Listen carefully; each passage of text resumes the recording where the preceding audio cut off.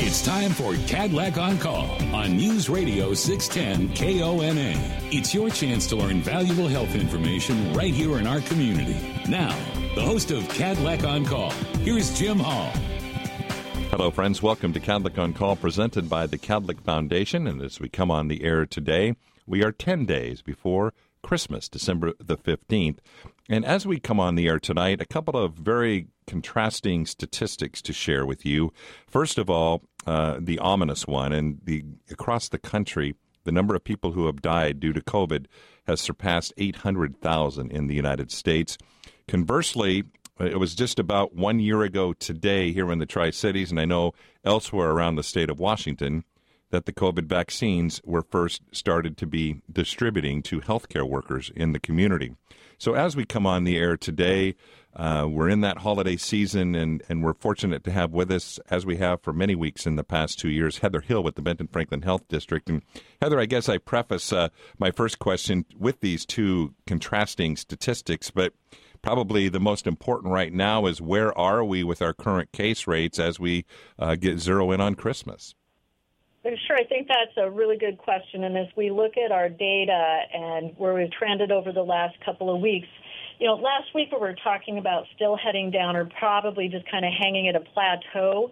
And unfortunately, this week we are starting to see our numbers creeping up a little bit in both Benton and Franklin County.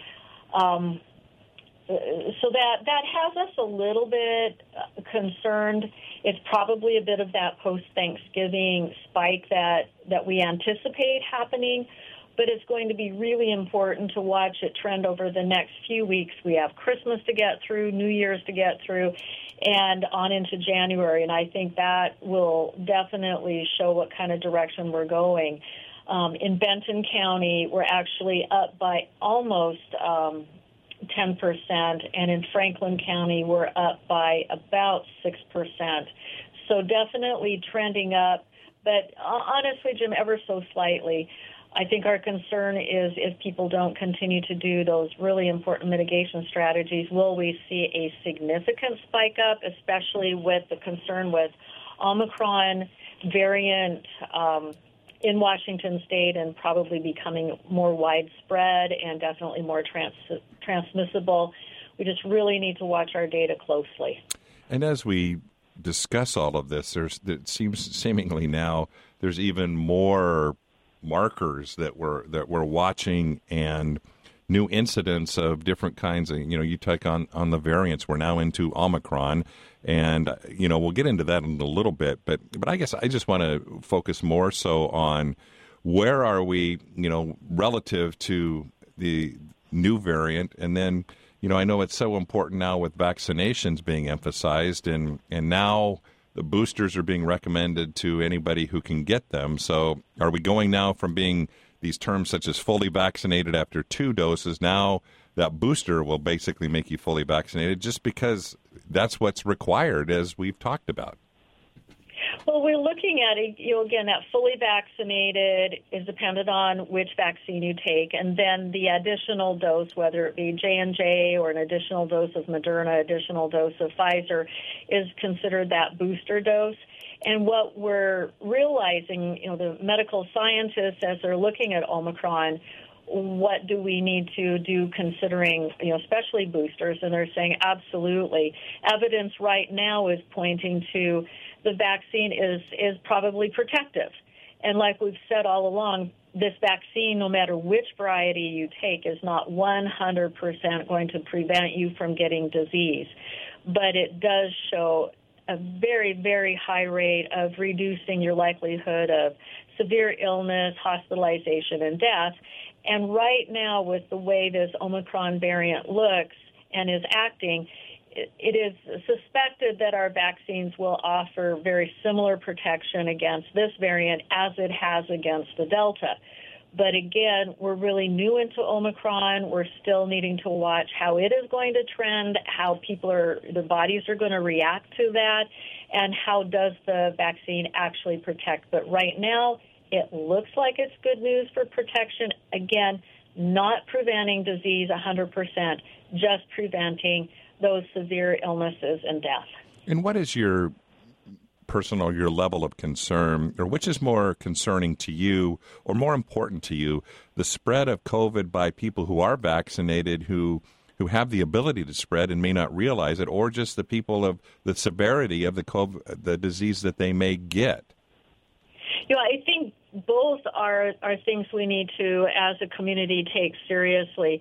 We certainly have, unfortunately, a large number of unvaccinated people in our community. And again, medical scientists have studied which is the better immunity to get, vaccine mediated or illness mediated.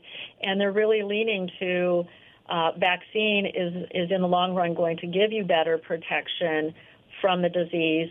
But again, if you're unvaccinated, you are significantly more likely to have a severe case of COVID that could potentially, unfortunately, lead to hospitalization and death.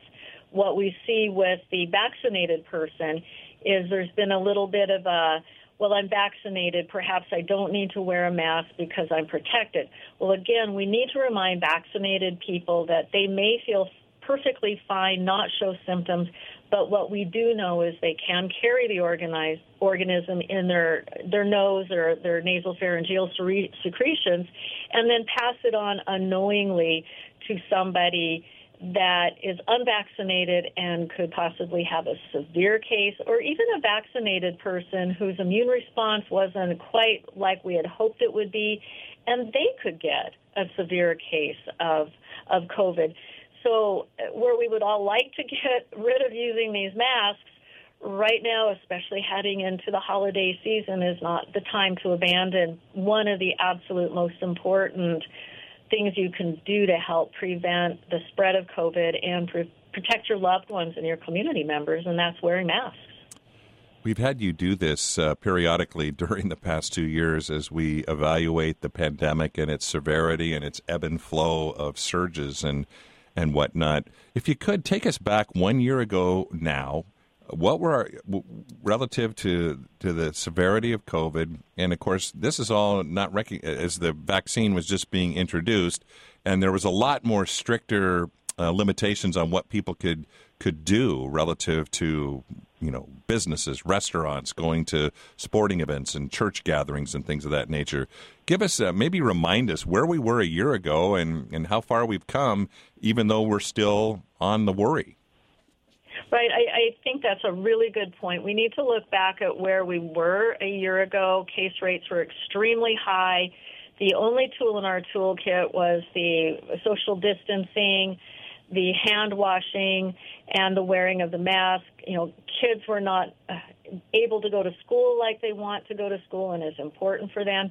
And because of putting all of these tools together, including vaccination, we've been able to move into a less restrictive environment and able to move about our community more. But that doesn't take away our social responsibility to our families, our neighbors, and our community to do whatever we can, considering the fact that COVID isn't going to go away in the near future. There's going to continue to be various variants that will travel through and give us a whole new set of challenges. So I think we as a community just need to come to accept the fact that some of these mitigation strategies are going to be with us for months to come. Visiting with Heather Hill at the Benton Franklin Health District before we take our first break, updating on the vaccination statistics in Benton County. Just over 50% of the total population is fully vaccinated. In Franklin County, that number is at 46%. And I know at the statewide numbers, that number is much higher. So as Heather alluded to, our vaccination rates continue to lag behind those around the rest of the state. So all of the more reason to make sure that we're continuing to follow these mitigation measures and hopefully urge folks who are still hesitant that it's important to get vaccinated. Back with our remaining minutes of Kadlec on Call with Heather Hill right after this. You're listening to Kadlec on Call on 610 KONA. This program provides general information only. Any comments or information presented are strictly for educational purposes. Kadlec and 610 KONA do not endorse any of the suggestions made by the presenter or callers.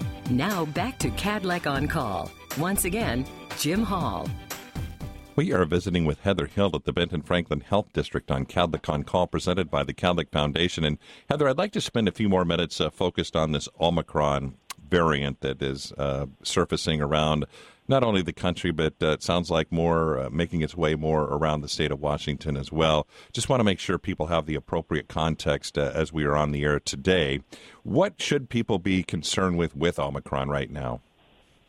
I think it's important for people to stay informed and understand that it's another one of the variants that are being thrown our way by this virus, and that what we know about it so far, and understand that information does change as scientists study it more and more, but what we know right now is CDC does consider it a variant of concern.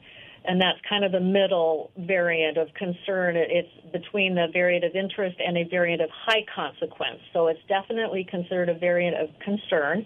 University of Washington has been testing for this variant, and we are seeing an increase in the number of positives that they're seeing. An example is on December 8th, of the tests that they ran that were collected on December 8th, they ran about 217 COVID-positive samples, and then of those, 29 of them were seen to be Omicron positive. So that was about 13% of that batch that they ran. So, yeah, we do know that it is increasing. Nationally, we're hearing that the rate of Omicron is increasing at about a 2% per day. It's doubling at about a 2% per day. So it's definitely concerning, especially with the upcoming holidays and the fact that Omicron seems to be all across the United States. As people are traveling, particularly in crowded airports, crowded trains, buses, however you are traveling this holiday season, there's going to definitely be that risk of exposure to this variant and then carrying it to where you're going for your holiday or coming back from your holiday. So we definitely see this time of year as, kind of that time where people are going to spread, whether it's COVID or influenza or any of the other respiratory viruses that tend to circulate this time of year. It's this congested travel environment that makes a perfect setting to transmit these things. And then again, looking at our home environment where we're going to spend the holidays with our family, and what are we doing to mitigate the risk to our family at that time. But also it's important to remember from what scientists are saying, our tests are able to pick it up. The vaccine appears to be a pretty good way of protecting yourself against, again, that severe disease that could result from getting Omicron. And they're looking at, will the treatments work against Omicron? And it appears right now that, yeah, the treatments probably are going to work fine, maybe some not quite as effective as the other. But we know that medical scientists are trying to create better vaccines and better treatments all the time. So that's really what we need to think about with Omicron is it is here. We need to do the best we can to protect ourselves against it. It's the same mitigation strategies that we've been talking about for 2 years now, and that medical scientists will continue to do studies on it and give us the best information they have as far as how to protect ourselves and what to expect, actually, with this Omicron variant. We have about 4 or 5 minutes left, and maybe I want to have you recap and maybe remind our listeners, just maybe almost like a lightning round of questions. So forgive us if some of these questions our listeners may have heard before, but I think it's important to re-ask them to you, Heather, and simple things just as, okay, if you're not vaccinated, why should I get vaccinated? Well, if you're not vaccinated and you really want to protect yourself from the high risk of severe disease, hospitalization, and death should you catch COVID, that's the reason you get vaccinated. When I look at the fact that recent data shows that 800,000 people in America over the last 2 years have died from this virus, that if they had been vaccinated, the chances are many of them would still be with us today. And we know the vaccine is safe. We know the vaccine is extremely effective in reducing your risk of bad outcomes. And we're heading into the holiday season with 800,000 loved ones that aren't with us this go around. Okay, now if I've had COVID, should I get vaccinated? Yes, absolutely. And that was something that scientists were really looking at closely. Even if you've had COVID, just like many other viral infections, it doesn't mean you are protected for life, and it doesn't mean your body mounted an immune response such that if you get exposed again, you're able to fight it off. So scientists have found that definitely, even if you've had COVID disease, getting vaccinated to boost your immunity to the best possible is so extremely important. And I've had two, I guess, one of the Johnson & Johnsons or 2 doses of Moderna. Why should I get the booster, and should I get the booster? Absolutely get the boosters. And CDC and the FDA have certainly said it's okay to mix and match your vaccines now. And the reason you need to get that booster, again, as with majority of vaccines that we work with, the protection that your body mounts once you've been vaccinated does tend to wane a bit over time. And again, this is new information that we're looking at. This is a new organism, a new virus, new vaccines, and scientists continue to look at what is the body's response in the long run. And what they have found is there is a waning of your immunity, just like with many other vaccines. And so getting that booster will, again, boost your body's memory on how to protect yourself should you come in contact with this virus. And I'm a parent that has school-age children that are newly eligible. I think it's age 5 to 12. Should I get my child vaccinated if I'm a little bit worried about it? What options do I have, and what should I do? Again, that is a wholehearted yes. There being thousands and thousands of kids across the United States that did get vaccinated as soon as it was made available, and we are not seeing severe, significant adverse reactions to children getting this vaccine.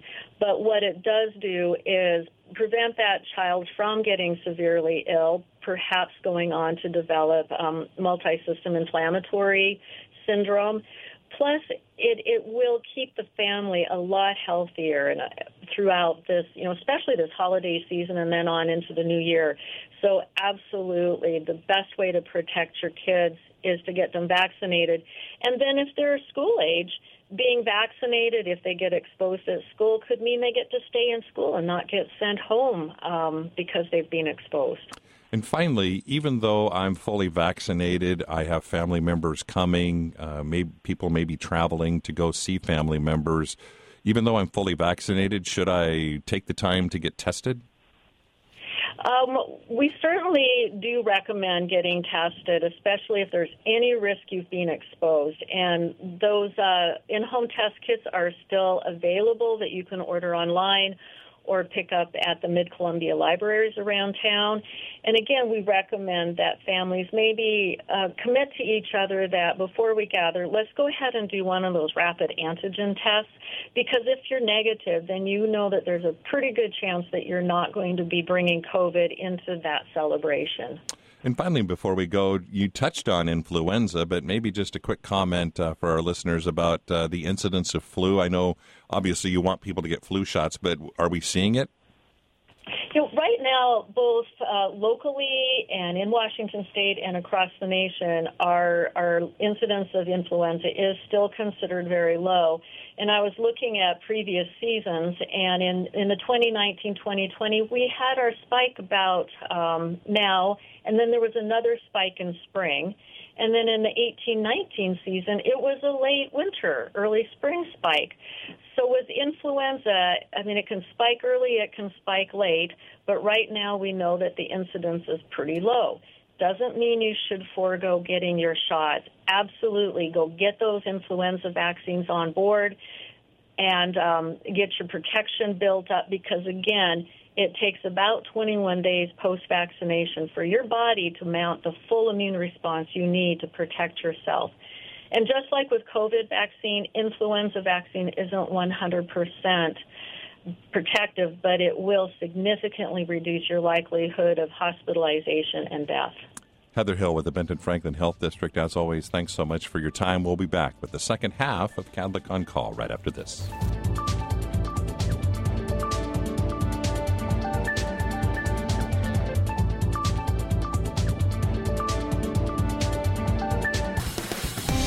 You're listening to Kadlec on Call on 610 KONA. This program provides general information only. Any comments or information presented are strictly for educational purposes. Kadlec and 610 KONA do not endorse any of the suggestions made by the presenter or callers. Now back to Kadlec on Call. Once again, Jim Hall. A reminder, if you missed any portion of our program, you can catch Kadlec on Call on your favorite podcast platform. Just search Kadlec on Call wherever you listen to your favorite podcast. Continuing our conversation with Anna Roble, the manager of Kadlec's Neonatal Intensive Care Unit. And Anna, if you would, I understand COVID has taken a toll in the NICU as well. Talk a little bit about the challenge that COVID has brought and the types of patients that have ended up in the NICU. Yeah, it's a little bit different, and I know we talk a lot about COVID and in the adult world and how that's affecting that population, but it does our newest patients here at Kadlec, and in some kind of different ways. We have had some limited visitation for our families that are having babies, and I'm really proud for our visitation, and we really did continue throughout the entire pandemic to allow families to be there for their babies. So we never did shut down visitation, although it has continued to be somewhat limited for the safety of our infants. And so that's one part, is kind of limited visitation just for the safety of the infants. And one of the hidden things that you and I have kind of talked about that not a lot of people really are talking about is COVID has brought so many stressors in many, many families in our community, with job loss and isolation and different things. So not everybody has the same coping mechanisms. And one of the ways I think that some people are coping is this increased use of opiates. And this opiate use is really on the rise throughout the United States, and the Tri-Cities and our region is really not out of that situation either. And what's led to is more pregnant women with opiate use disorder. And because of this, we're having a lot more infants that are being born with symptoms of opiate withdrawal, called withdrawal syndrome. And so not every baby that is born with NOWS is admitted to the NICU. As a matter of fact, we really like to keep them with their moms on our birth center so that they can help with the effects of the withdrawal. But at times they do need to be admitted to have some pharmacological interventions. And so that's kind of been one of the hidden effects for our neonates, has been a pretty drastic increase in our admissions of neonates with opioid withdrawal syndrome. And so what happens in that case? I know we don't have a ton of time, but briefly, if you could just explain what the treatment is and how do we help these babies? Yeah, and that's a great question, and every situation is a little bit different. When the babies are there, the biggest thing that we're doing is we're monitoring them. We have a new program that we've actually rolled out very recently, and it's called Eat, Sleep, and Console. And this is a nationwide program that is utilized by many, many, many NICUs all over the nation. It has really, really good outcomes. And the goal of our Eat, Sleep, Console is really to score our babies that are dealing with opioid withdrawal on the ability to be a baby. So can this baby eat? Can this baby console? And can this baby sleep well? And all of these things combined lead us to utilizing and maximizing non-pharmacological interventions. So our goal is really to not have to treat them with morphine, which is a kind of our go-to treatment for each baby.